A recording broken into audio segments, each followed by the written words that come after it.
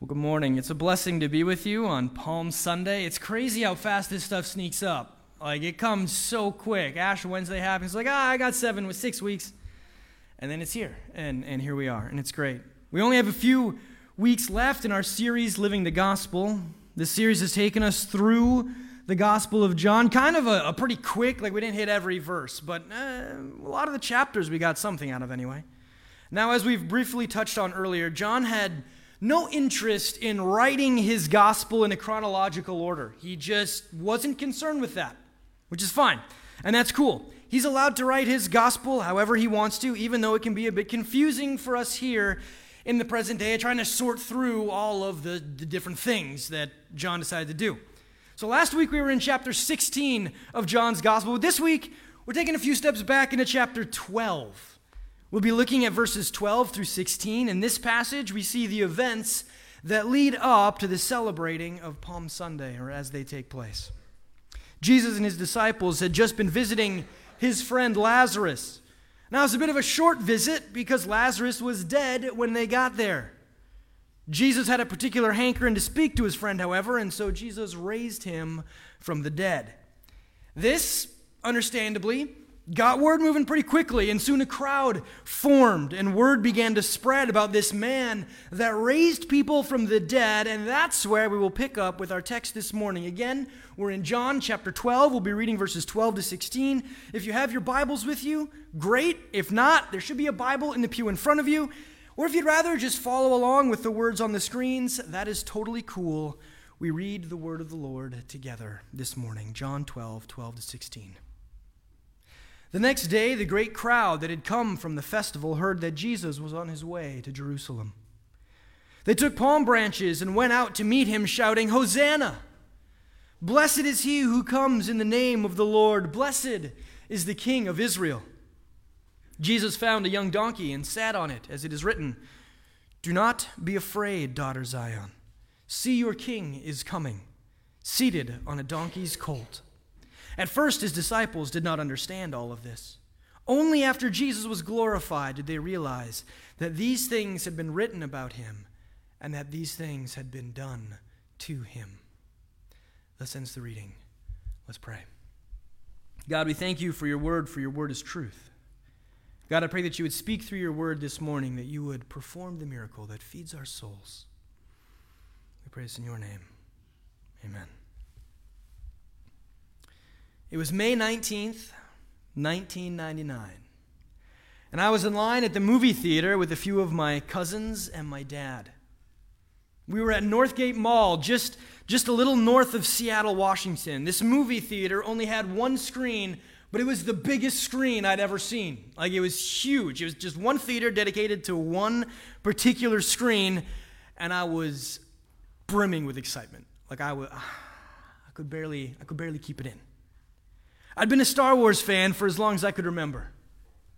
Han Solo was my guy. I even had a crush on a girl in elementary school simply because her name was Leia.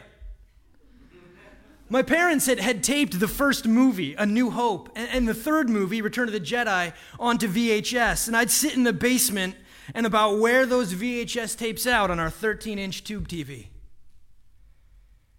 Every stick was either a lightsaber or a blaster, and I didn't care which. I'd borrow Star Wars novels from the library so I could consume more of that world, get lost in the world of the Force, Jedi, bounty hunters and smugglers, and battles between light and dark. Return of the Jedi had come out the year that I was born, 1983. It had been 16 years since a new Star Wars movie had graced the silver screen, and I couldn't be more excited to be in line to see Episode 1, Phantom Menace, on opening night. Expectations were incredibly high, through the roof. I'd waited my whole life for this. It was going to be fantastic, right? Like, this movie was going to be really good, right? I only had to wait 16 years to find out more about the story that had such a large impact on my life. The people lining the streets of Jerusalem, palm branches in hand, and the words Hosanna on their lips, had waited generations. He was finally here. Their grandparents, you get the idea, grandparents had been hearing about this day. It had been 300 years since the last of the prophets. They knew that they were God's people and that they knew about the promises made to Abraham and to David and all the heroes of their history, but things had been quiet for quite some time. And that time had not been peaceful. They were a conquered people. The Romans had come in and taken power. They weren't free. They saw themselves under the boot of the oppressor. They were cheated out of money. Their sacred places were occupied and defaced. They clung to the promises of old, but they did not know when those promises would come to reality. Some had begun to give up. Some had falsely assumed the title of Savior for themselves, only to be shown for the frauds that they were.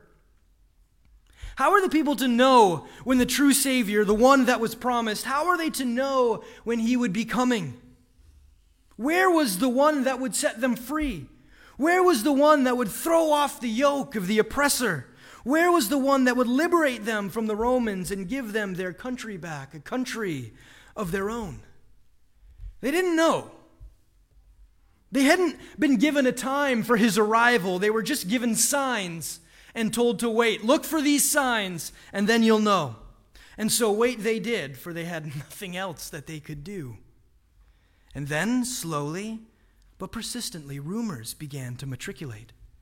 Stories about a man from Nazareth who was doing wonderful things, performing amazing signs that were supposed to only be attributed to the one who would save them, the one who was promised. This man was healing the sick. Leprosy could not stand against him. He was causing the lame to walk and the blind to see. He was casting out demons. He was teaching in the synagogues, and the church leaders were astounded by the insight that this man had, the wisdom that this man displayed. True, he was challenging the religious leaders, and that was worrisome. But look at all the other things that he was doing. He was feeding crowds of people. There were rumors that this dude could walk on water, that the winds and the waves obeyed his words. Crowds were following him. And then, just recently, the biggest sign of them all, he had just raised a man from the dead. This had to be him. He was here. He was going to save them. Just like their old favorite King David wrote in Psalm 118, and as Erling read for us earlier, Lord, save us. Lord, grant us success. Blessed is he who comes in the name of the Lord. As the realization of the coming king spread through the crowds, they began to prepare to welcome him to the city of Jerusalem. They stood by the sides of the road calling Hosanna, which means protect us or save us. They went out and they grabbed palm branches, symbols of triumph and victory, and they waved them and placed them at the feet of this man who entered into their city on the back of a young donkey. Which had to confuse them a little, right? I mean, yeah, the prophecies talk about that, we get it, but that's just further proof that this is their guy. But this man who is going to restore them to the power they had once been, the man who is going to save them, the man who is going to throw off the yoke of the Romans, came riding a baby donkey? Where was the army? Where were the trumpets? Where was the bannerman? How was he planning to accomplish all that they expected him to accomplish? I mean, this guy had just been performing crazy miracles. The wind and the waves obeyed him. He had power over sickness. He had power over death, so maybe he didn't need an army? Maybe he didn't need chariots, swords, and spears to free the people? He could just say things. And like the sight to a blind man, their land, their hopes, their history, and their future would be restored to them. What force could stop him? What could possibly keep him from doing all that had been promised? Their expectations for Jesus were, understandably, high. What are our expectations of Jesus? Our expectations cover a range of things, don't they? We've all heard and sometimes wondered ourselves about how if God is actually good and loving, then why do hard things exist in the world? Why do people hunger? Why is there sickness? Why does what's good for you taste gross and what's bad for you taste so good? Why does privilege exist? Why are some people born in poor countries and other people born into affluence? Why isn't life fair? Why is there injustice? Why is there oppression? If we can recognize right from wrong, then doesn't God? And if he does, why doesn't he fix it? Maybe our questions are more personal. Hey, I'm a Christian. I'm a follower of Christ. I believe that he is who he says he is and that he did what he says he did. How come my life hasn't gotten easier? Doesn't being a Christian mean that things go a little easier for me? I mean, I understand at a fundamental level that God loves everyone, but since I'm at least reciprocating that love in my own ways, doesn't that mean something? Doesn't that mean I get a little better treatment? Yeah. We have expectations of Jesus. We have expectations of God, don't we? And quite often, our expectations align with things that we want, not things that God has promised. And what happens when our expectations aren't met? There's a movie out by the name of Fanboys.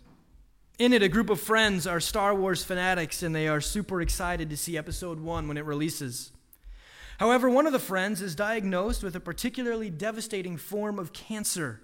He's going to die before the movie is released, and this can't happen. So the group figures out that George Lucas, the creator and director of the movie, has a copy of the whole film at his house, the Skywalker Ranch. They hatch a scheme to break into the ranch and steal the film so that their friend can watch it before he passes. Now, this movie is pretty terrible. I don't advise watching it, but there's a line at the end of the movie that has stuck with me. They go through all of these shenanigans and they get caught. But George has mercy on their friend and allows him to watch the movie alone under the strictest of promises that he won't spoil it for anyone.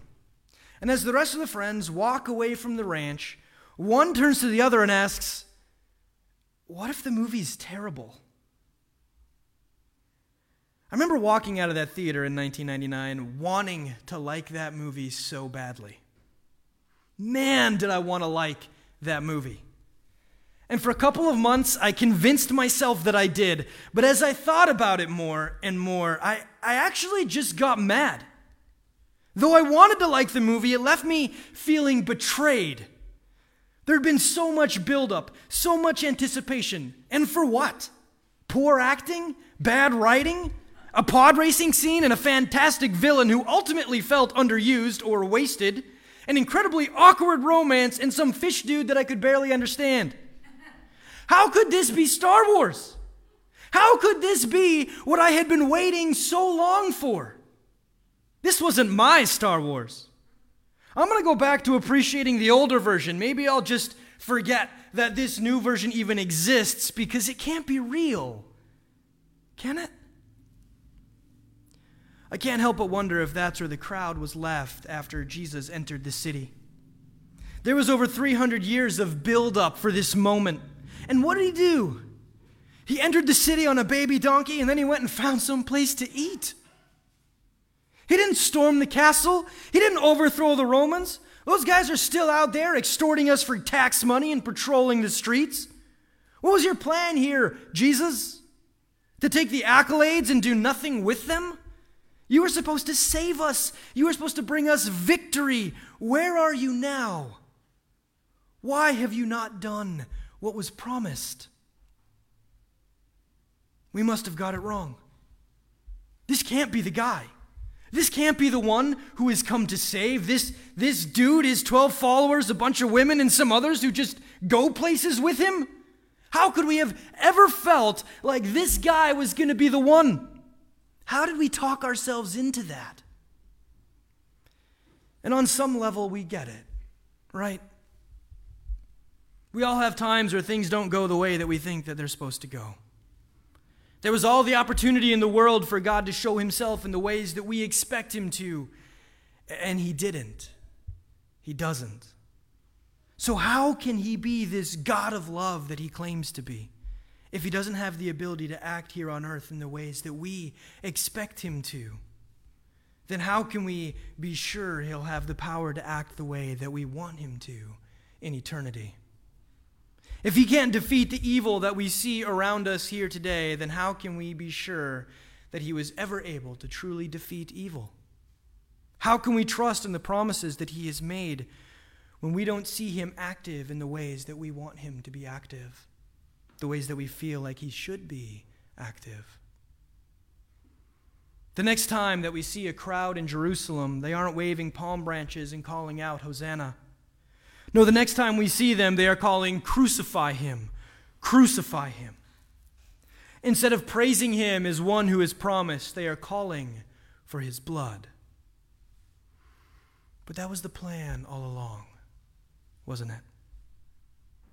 We called Jesus' approach into Jerusalem the triumphal entry.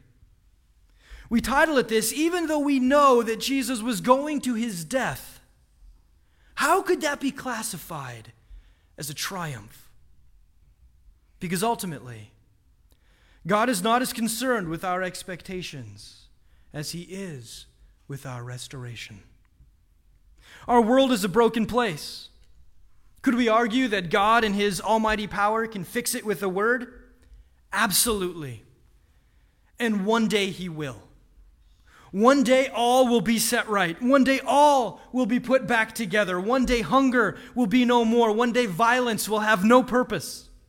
One day injustice will be conquered. One day all will be restored. Are we ready for that day? Are we ready for the day when God will set all right again?